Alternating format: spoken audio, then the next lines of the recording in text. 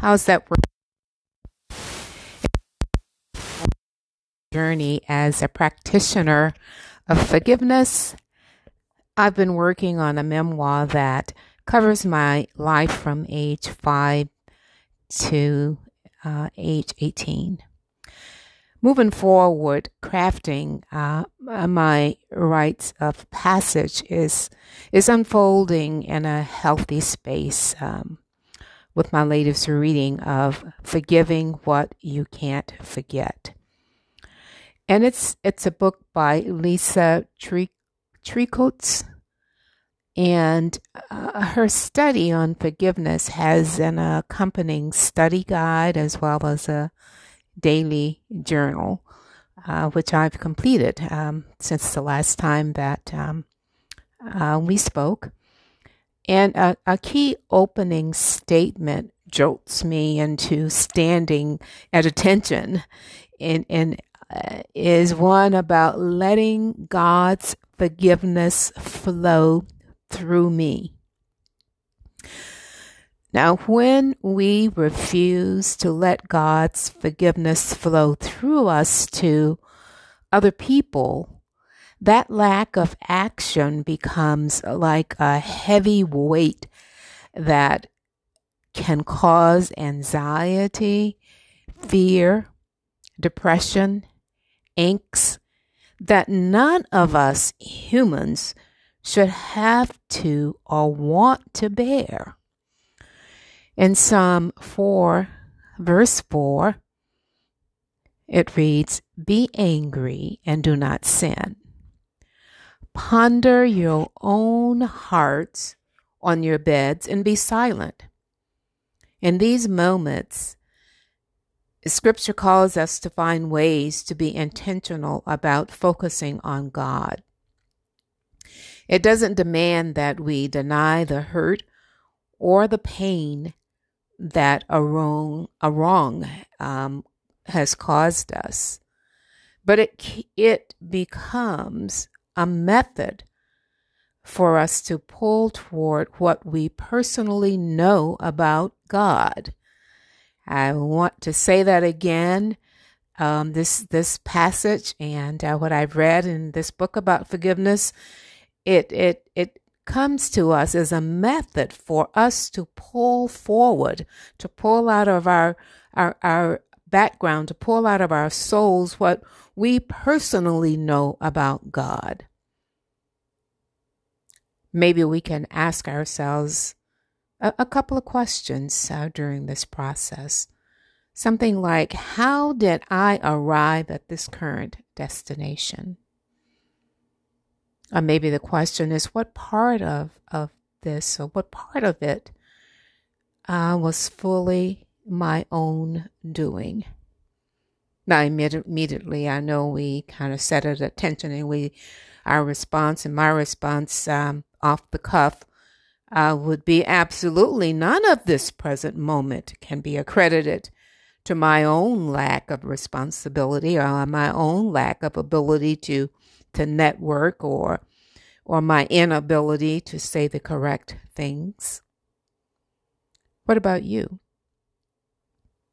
How do you respond to pain that comes from hurt that has been thrown upon your shoulders?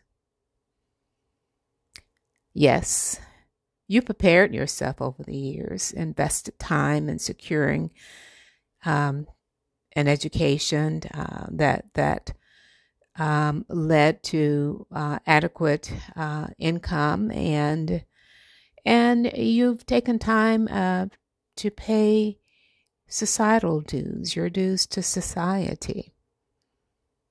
Well, yes. So did many of those with whom we find ourselves at odds with. They've taken that path as well. And also, they belong to God's family too.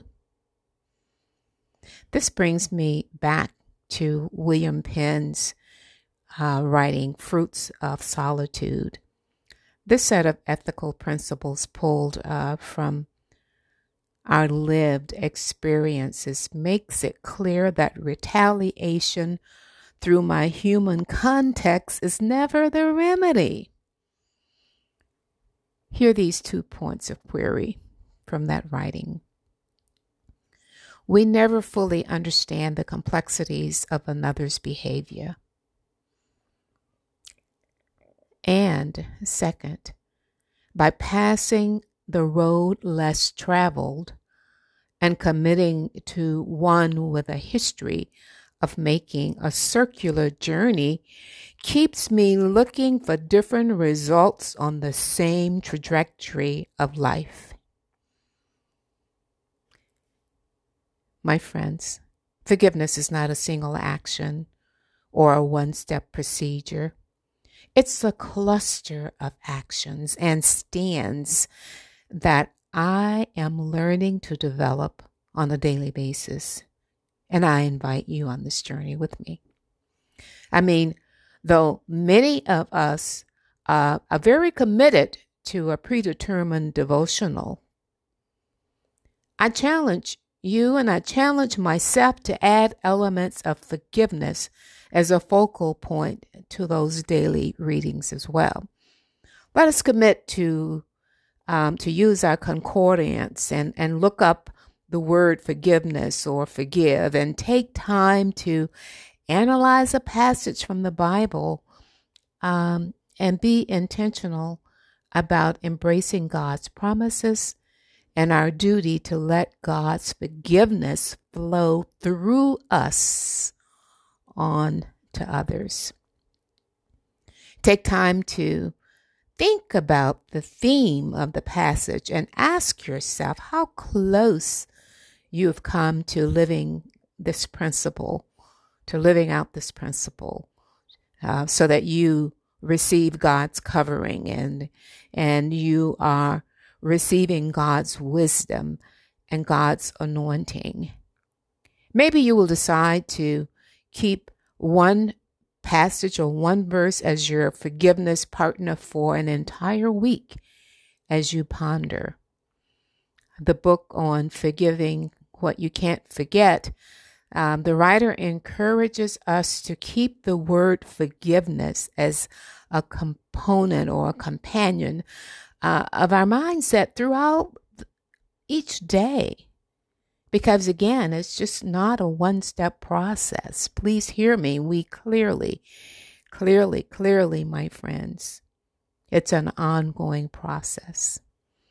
And this helps our responsibility about forgiveness to become an everyday reminder.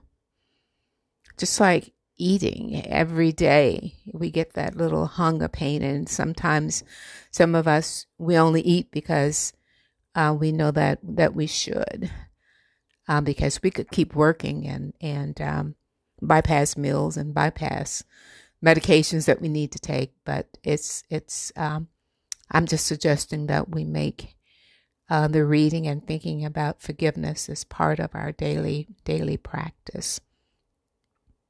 And we do that lest we stray from the empowering spirit of the promises found in God's word. So as we near close here, think of Scripture as a friend, a true friend that embraces freely. It advises impartially. It assists us graciously. It boldly takes all of our queries patiently into the heart of God. That's what Scripture does for us as our friend. And on the other token, remember that materialism, the anger, the pride, the jealous, the talkative, as well as the false, can only make ill friends. The practice of forgiveness allows the church to extend grace as its inexhaustible treasury. We, as a church, are empowered to show grace as blessings with generous hands without asking questions or trying to fix limits. We are willing to trade retaliation for forgiveness and gain a glimpse of heaven here on earth by love and the information available to us through our spiritual practices. Amen.